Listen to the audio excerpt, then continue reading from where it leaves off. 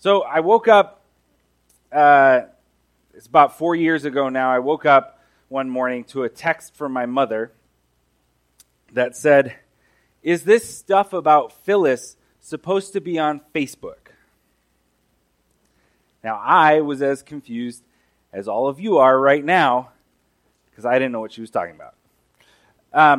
At the time, my job was I ran all of the social media for the Free Methodist Church. So the whole denomination, which in the United States, so there's like 110 churches, and like 100,000 people, and then outside the United States, there's like another 900,000 people all over the world. And I was running the social media for the Free Methodist Church in the United States. And so what it turned out, what had happened was there was this lady named Phyllis. She was a missionary. She's a missionary for the Free Methodist Church. And she had been kidnapped in Nigeria. And what had happened was they sent a message to the Home Office that said, "Hey, Phyllis, this missionary in Nigeria, has been kidnapped." And the Home Office sent out an email so that people would know and they could pray. And then, like good Christians, some of them put it on Facebook so that more people could pray. The problem is, when there's a kidnapping and you put it on Facebook, it tends to go viral. And the kidnappers then know that this person has a lot of access, and they ask for more money if there's a ransom. So it should not have been on Facebook. But I woke up and I got online and contacted the people I knew who had shared it, but once you put something on Facebook, you can't get it back. So it went everywhere. The American missionary in Nigeria kidnapped, all over the place. I mean, it was on ABC News, it was on CNN, it was on BBC News, it was on Al Jazeera. I mean, it was everywhere. Phyllis was held for about a week, and then she was released. And officially, there was no ransom paid or anything. She was released after about a week, and she went home to Seattle. And she met with her family, she hung out with them, and then about a year or so later, I forget how long it was, it may not have even been a year, Phyllis went back to Nigeria. And she's still there. In fact, I'm friends with her on Facebook now, and I got a bunch of notifications this week because she is raising money for cows for people in Nigeria, and she was updating regularly how many cows they had the amount equivalent to how many cows they had gotten. So it was like 27 cows, 29 cows, 31 cows. Like, it kept going up. She's still in Nigeria. She's still doing her thing. I don't think she's with the Free Methodist Church specifically anymore. She's working with the Nigerian government. I don't know what she's doing. Here's the kicker. Phyllis is 75 years old. Now, I don't know about you, but if I was 71 and I was kidnapped for a week in Nigeria, and then I got released and I was able to go home to my family, I don't know that I'd go back to Nigeria. But that's what she did. And she's still doing incredible work there. I bring this all up because we are in Daniel. We're going through the Daniel project. And at this point in the story, we're in chapter 6. Daniel has been in exile probably for like 40 years. He's in those days, he's probably in his late 50s, 60s. He's old. Sorry to you guys who are 50s and 60s. It's okay. In those days, he was old. But he's still going. We still got stories about him. This is probably, Daniel chapter 6, I'd say is probably like the fourth most famous story out of the Bible. You know, it's like Jesus walking on water, David and Goliath, Adam and Eve, and then Daniel in the lion's den. More or less, I think. I don't know. Maybe not. But in terms of people, this is debatable, but I think those three are kind of like your top three. People know those stories.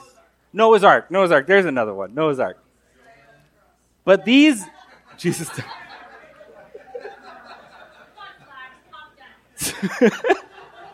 So Daniel in the lion's den is this really famous story. And it just the details kind of blend together. And even a few weeks ago, we did the blazing furnace. We went through the story about the image of gold and the blazing furnace. And we kind of confuse all of these stories, right? We think, oh, Daniel in the lion's den, that's Nebuchadnezzar, right? And Daniel and his friends, and they all kind of blend together. But Daniel, the lion's den, is this really famous story. So we're going to get into it some. But before we do that, I'd like to point out three things about Daniel. The first is that Daniel was a man of hope. And I know Daniel was a man of hope because of a lot of the things that he does. But first of all, if we go all the way back to chapter 1, Eric, when we started this series, pointed out that Daniel, who writes this book, says, God gave Jehoiakim, king of Israel, into the hands of Nebuchadnezzar. He gave Israel over to Nebuchadnezzar. He doesn't say Nebuchadnezzar came and conquered Israel. He says God gave them over to Nebuchadnezzar. And he goes off into exile, and in exile he enters in to relationships with all of these kings, with Nebuchadnezzar. When people didn't want to tell him what his dream meant, Daniel steps in with Nebuchadnezzar and tells him what his dream meant. He enters in with this courage, and all of this courage flows out of this hope. He's got hope in exile, and in a lot of ways, that's what Phyllis has in Nigeria. She has hope that what she's doing is good, entering into the lives of the people around her. And that's what Daniel's doing. He's a man of hope. The second thing is that Daniel is a man of integrity. And we're going to see this some later in the story. But one of the things from last week, Daniel chapter 5, is that King Belshazzar, who's Nebuchadnezzar's grandson, Belshazzar, when there's all this writing on the wall and he's really scared, he says, whoever can tell me what this writing on the wall says, I'm going to give him purple robes and a gold chain. I'm going to give him all this stuff. And Daniel walks in and says, you can keep your stuff. He didn't want it, which he says, I want to read it because it's great. You may keep your gifts for yourself and give your rewards to someone else. Nevertheless, I will read the writing for the king and tell him what it means. Because Daniel doesn't enter into these spaces for power. He doesn't enter in to gain prestige.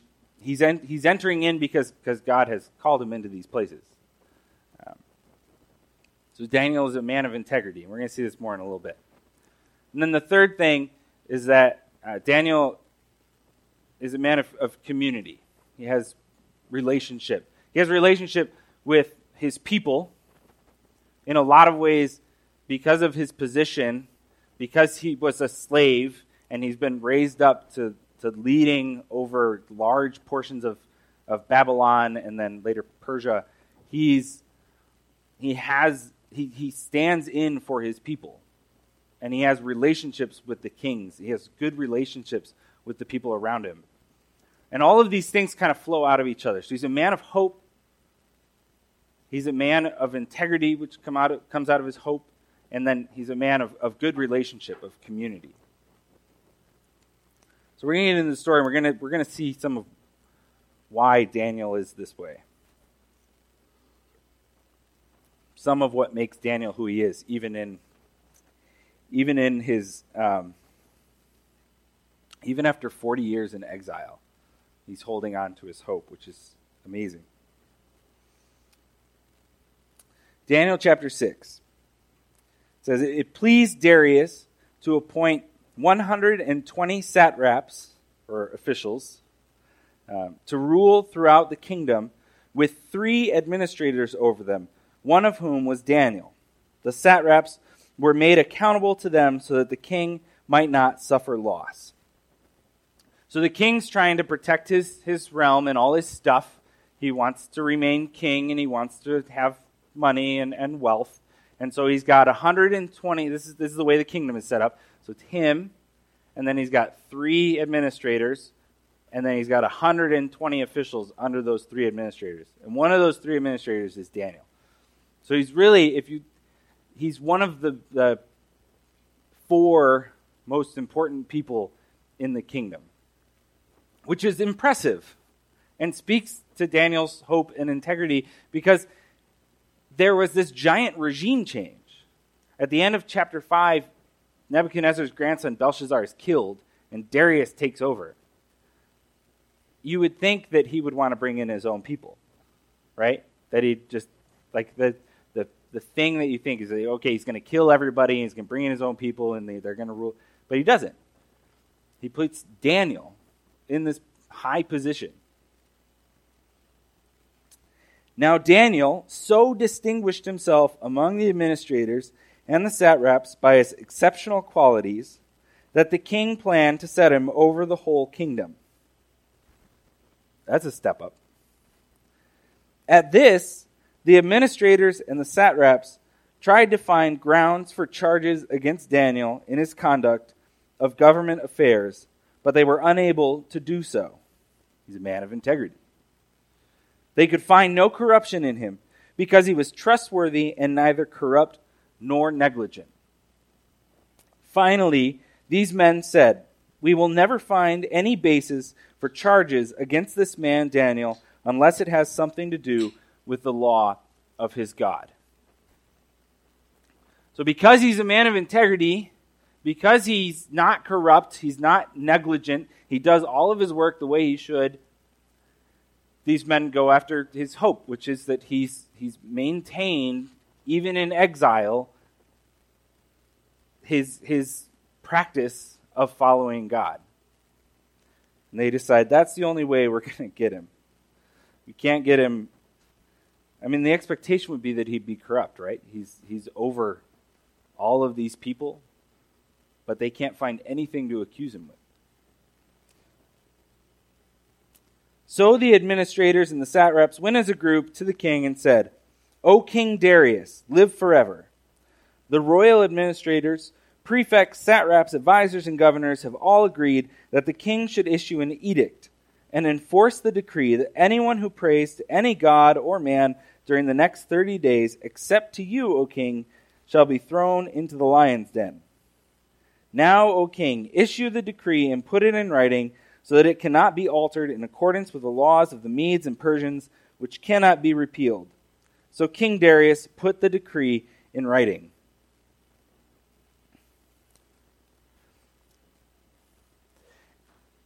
As I was going through this week, I kept going back to the blazing furnace, where the blazing furnace is really about Shadrach, Meshach, and Abednego standing up to the power of Nebuchadnezzar. It's really about them. They stand before the king and they say, "We're not going to worship you." This is different. This isn't Darius going, "Worship me, worship me."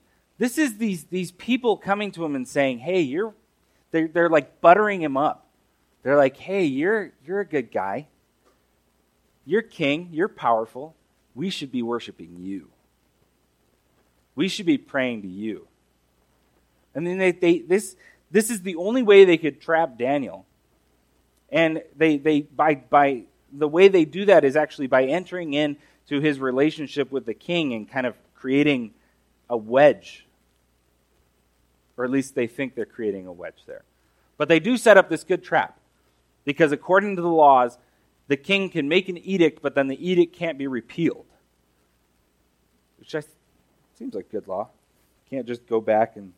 I think it was probably a reaction to Nebuchadnezzar, who just changed whatever he wanted. Because he was the king. He was super powerful, and he could do whatever he wanted. And they were like, we don't want that. But anyway, King Darius put the decree in writing.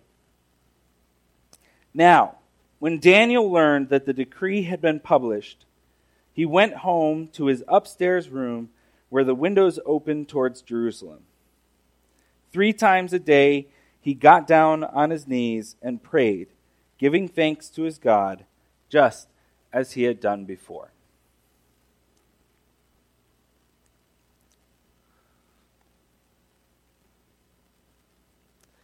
This isn't a story about standing up to power like the blazing furnace. This is a story about Daniel's consistency in his relationship with God. Now, I don't know about you, but much like in the way that I would probably not go back to Nigeria, I'd probably want to stay home with my family. I think if the king made this decree and said, hey, you all have to pray to me, I don't want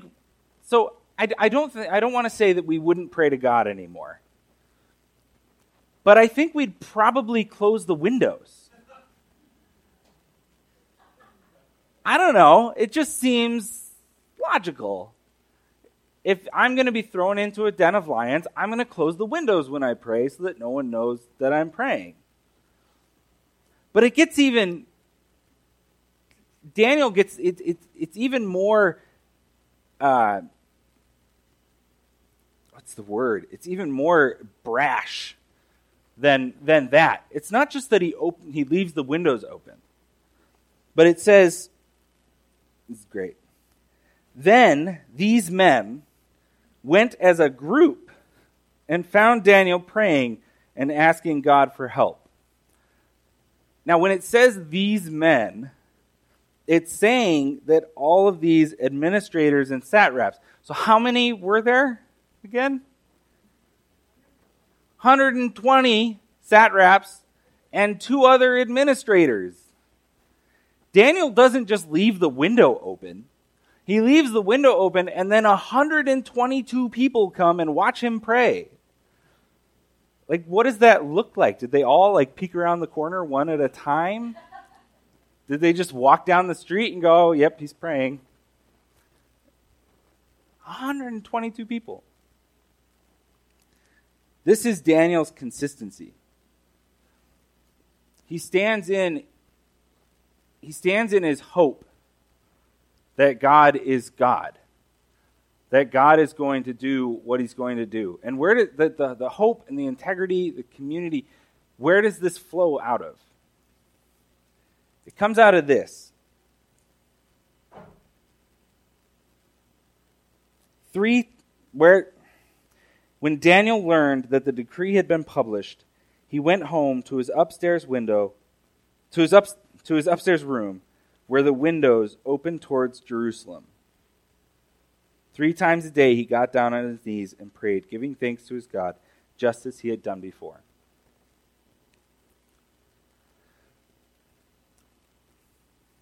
Daniel doesn't just have hope. He's not just in exile with this hope that things are going to be fine. He's not just a man of integrity who's doing all the right things because he thinks it's the right thing to do. All of this flows out of this moment. It's the 3 times a day that he kneels down and prays. But really what's important about this is that he orients himself towards Jerusalem. In Jerusalem, he orients himself towards the temple in Jerusalem, towards the place where the people of God, where Israel had relationship with God, where they made their sacrifices, where they entered into relationship with God. He orients himself every day towards the root of his identity, which is in Jerusalem. This is what makes him who he is. What gives him identity is relationship with God in the temple in Jerusalem. And every day he kneels down and he prays in the direction of that relationship, towards the root of his identity. And it's out of that comes the hope and the integrity and the community. This is where hope comes from, is that when we turn towards the root of our identity, and when we hold to that, the thing that we're holding to is that what God says is true. And so we don't turn and pray towards Jerusalem.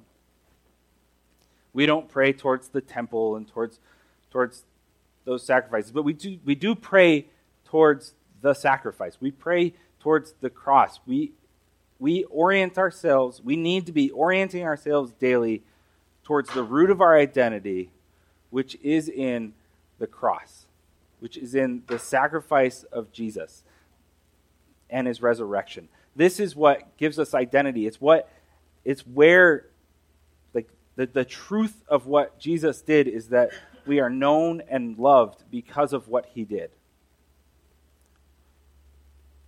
And just as Daniel orients himself every day towards Jerusalem, towards the temple, towards the root of his identity, that is what we are called to turn towards. It's what we are called to root ourselves in the cross and in our identity, which is that Christ died for us.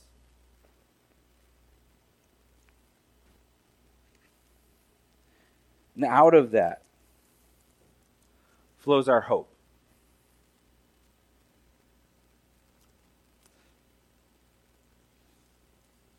If we continue on, these 122 people peeking around the corner at Daniel praying go to the king and they say, "Didn't you say that for the next 30 days anyone who prays to anyone other than you will be thrown into the lion's den?" And the king says, "Yes, I did say that. And I made an edict and I can't repeal it." And then they say, "Okay, well, Daniel's doing that." And Darius is distressed, because this wedge isn't actually between Darius and Daniel. Darius and Daniel have a good relationship. The wedge is actually it turns out, is actually between the king and the satraps. The person that he's mad at, where I think what they expected was Nebuchadnezzar, when they went to Nebuchadnezzar and they were like, "Hey," and admittedly it's probably different people because this was several years before, but when they went to Nebuchadnezzar and they said, "Hey, they're not worshiping you," he got angry and he tried to kill them. And he was like, they're going to go into the blazing furnace. Darius is actually mad at the people who accused Daniel. And he actually tries to figure out how to get Daniel out of this, but he can't. So Daniel goes into the lion's den, and they roll a stone in front of it, and the king comes the next morning and says, "Daniel, are you still alive?" And Daniel says, "Yes, the Lord shut the mouth of the lions. He sent an angel to shut the mouth of the lions." So they roll the stone away, and Daniel comes out, and the king throws these 120-something people in with the lions instead. It's a lot of lions. I don't know. And their families. Yeah, great kid story. We don't really talk about that when we tell this story, right? But here's the thing, is that Daniel has hope. He has integrity. He has community with Darius and with his people. He has all of these really good things. He's kneeling down and orienting himself every day towards Jerusalem. And trouble still comes. Because his hope is not actually that trouble will not come. Daniel is in exile. He's essentially, he at least begins as a slave. He's not where he belongs, and neither are we. This world is not as it should be. But our hope is not that everything would be better. Our hope is not that everything's going to be fine. Our hope is not that, that is something we hope for, right? But that's not actually what God promises. He actually says, in this world, you will have trouble.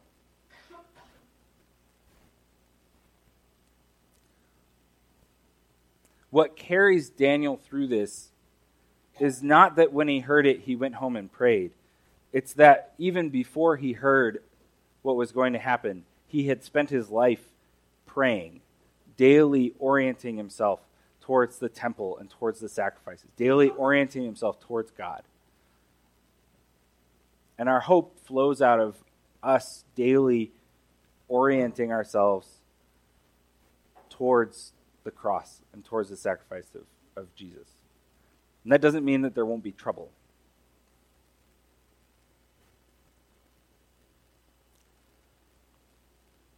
But what does that look like? 1 Peter is a letter in the New Testament. And I'm going the wrong direction. There we go. 1 Peter 3:15. I really think Peter was thinking about Daniel and the lion's den when he wrote this. But in your hearts, set apart Christ as Lord. So look to Christ. Orient yourself towards Christ. Always be prepared to give an answer to everyone who asks you to give the reason for the hope that you have.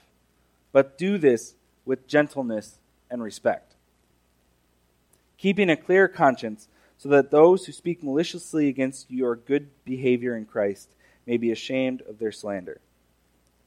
So we are called to, in our hope, in our relationship with Christ, we are called to carry hope out into the world.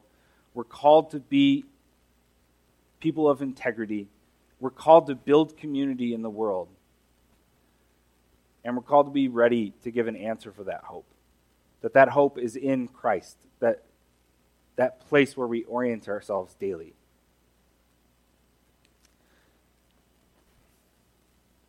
I want to end with a short story. A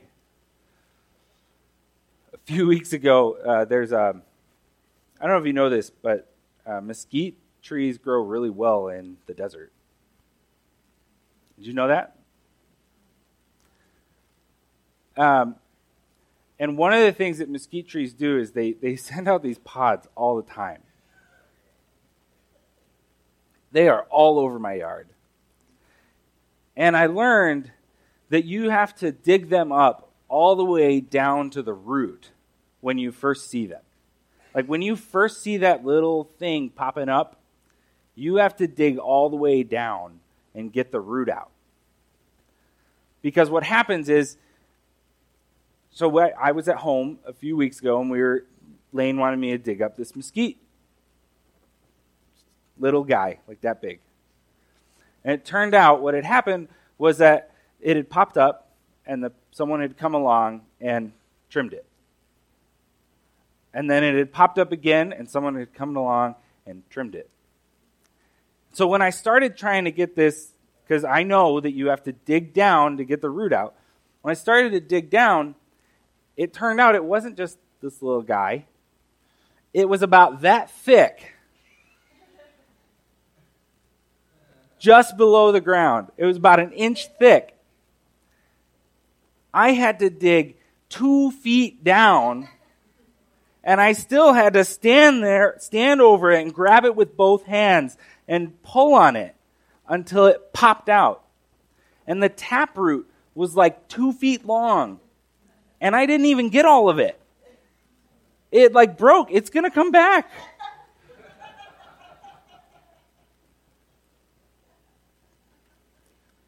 But that root, we're like mesquite trees. Actually, it's God's word. I haven't really worked out this metaphor yet. But we are...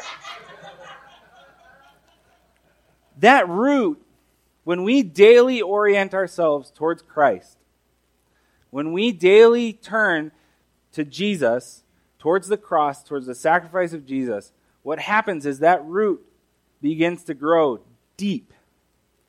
and grabs on. Growing into Jesus, orienting ourselves towards Jesus, is like having that 2-foot taproot that you just can't get out. It's what produces in us hope and integrity. It's what grows us into community.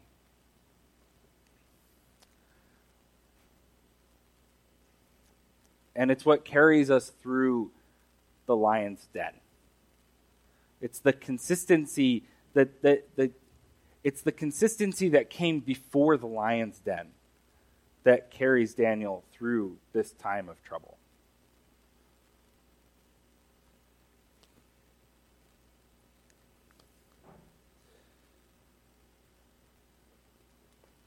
That's what I want to call you to, is to turn towards Christ.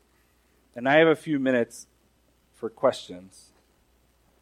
So, if someone wants to run the microphone for me.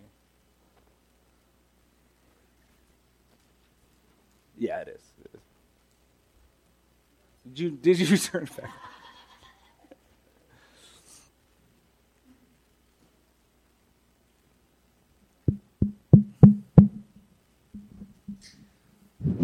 So you mentioned that it was undoubtedly probably a different set of people that was coming after Daniel this time, as opposed to years before when it was Nebuchadnezzar. But they come after him with the same kind of tenacity. Do you think that there were still some of the same older people that were fostering negative feelings towards Daniel, or do you think that that group of administrators would have just gone after whoever Darius was going to put up above them all? Because he's going to make a number one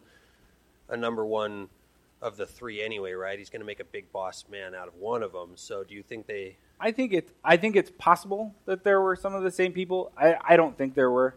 I think actually it's just that Daniel's position, they expected corruption. They expected him to be trying to take away from the king, to take some on the side. And so when he was elevated, they went after him because he was elevated, and they didn't like that he was above them. He's in exile. He's not from there. He doesn't belong there, and they couldn't get him on anything. They knew that. They knew they couldn't get him on anything before. But yeah, I don't think it was the same people. It's entirely possible that there were some older men who had been there before, but I think it's just that they didn't want Daniel to have that position because he was different. Yeah. Can you give some examples, kind of flesh out what it looks like for you when you're orienting yourself toward Christ day to day? Yeah. I think in a lot of ways it's practicing the disciplines, which we're doing in our Pilgrim group. We have a study on the disciplines that was really good in our Bible studies. But it is spending time daily praying. It is spending time remembering what God has done and continuing to tell the stories. I think that's the one thing that you see again and again throughout Daniel and really throughout the Old Testament, is that we're called to tell the story of what God has done. And I think the more that we enter into community and tell the story of what God has done, and the more we learn those stories, the more that hope is rooted in us. I think it's prayer, it's reading the Bible, but it's also entering into relationship and telling about what God has done in our lives, even if we've heard the story already. So I'm going to worry about the mesquite tree. I think that our lives are a lot like the mesquite tree in that the desert's a really inhospitable place, right? Nothing ought to grow here. We shouldn't be here. This makes no sense. But we manage, and I think our lives are like the mesquite tree in that, we poke up through the soil and start to sprout some leaves. It's like, I got it. I've made it. I don't need that taproot anymore. I mean, I can handle it myself. I'll get my own sunshine, my own rain. I don't need that. And so I was thinking this week about, I read the obituary for he was the father of psychotherapy, whoever he was. I can't remember his name. I should. But anyway, at the end of it was this really awesome quote that was that our problems are not the problem. The problem is the expectation that we shouldn't or won't have problems. Therefore, we think that having problems is a problem. Yeah. And Yep. And you can unpack that pretty good. But just that way, that our problem is this thinking that we poke up through and we're self-sufficient, we got it. But in reality, we're nothing without taproot. We're nothing unless we have Christ in our lives. Yeah. Yeah. Thanks, Bob. That's good. One more, and then we got to finish. I feel like if the king decreed that and I was Daniel, I'd be like, God would understand. It's fine. I'm just going to take a break for a month. God is going to be fine. But it's such a cool example because, like, you know, without Daniel's discipline, like, God would not have had the opportunity to shine in that lion's den. Yeah. And, like, you know, I think it's such a beautiful example. Like, yeah, I'm sure God will understand and you'll be forgiven. But look what God does when you are consistent in your relationship with him. Yeah. So. Yeah, and I think that's where the First Peter passage really comes through, is that we actually, when we live in that way, when we are disciplined, and when we are actually turning ourselves towards Christ and building up that hope, we actually carry that hope with us out into the world. And we carry that hope with us to our jobs and into our relationships. And that actually people see that. And being ready to give an answer for that is good. And that's really what Daniel does. Thanks, Rose. So there are a few ways to respond.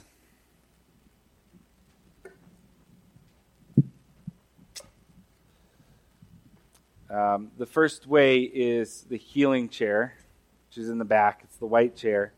And if you would like prayer, the healing chair is really, I mean, in a lot of ways it's representative of what we do here at the Village in healing the city one person at a time. But if you are experiencing the brokenness, or if you're going through trouble and you'd like to be prayed for, that's the place to sit, and someone will come and pray for you. The second way to respond is through offering. If you are visiting with us, there's no expectation that you would give. This is the way that we can do a lot of the things that we do, including the food bank and ministering to each other. This is the way that we interact, and so this is the way that we enter into healing the city one person at a time. So I'm gonna start those around. If you can just pass them around this direction, that would be helpful. The third way to respond is through communion, and this is actually another way that we orient ourselves towards the cross, in acknowledging the sacrifice of Christ and its impact on our lives. And so, if you can stand with Christ, and if you can enter into that relationship, I'd invite you to come and to take the bread and dip it in the wine, and remember what Christ has done in our lives. The last way to respond is that we're going to play some music, reflect on the words, and spend some time either listening or singing along, and allow yourself to be called to worshiping Jesus and worshiping God.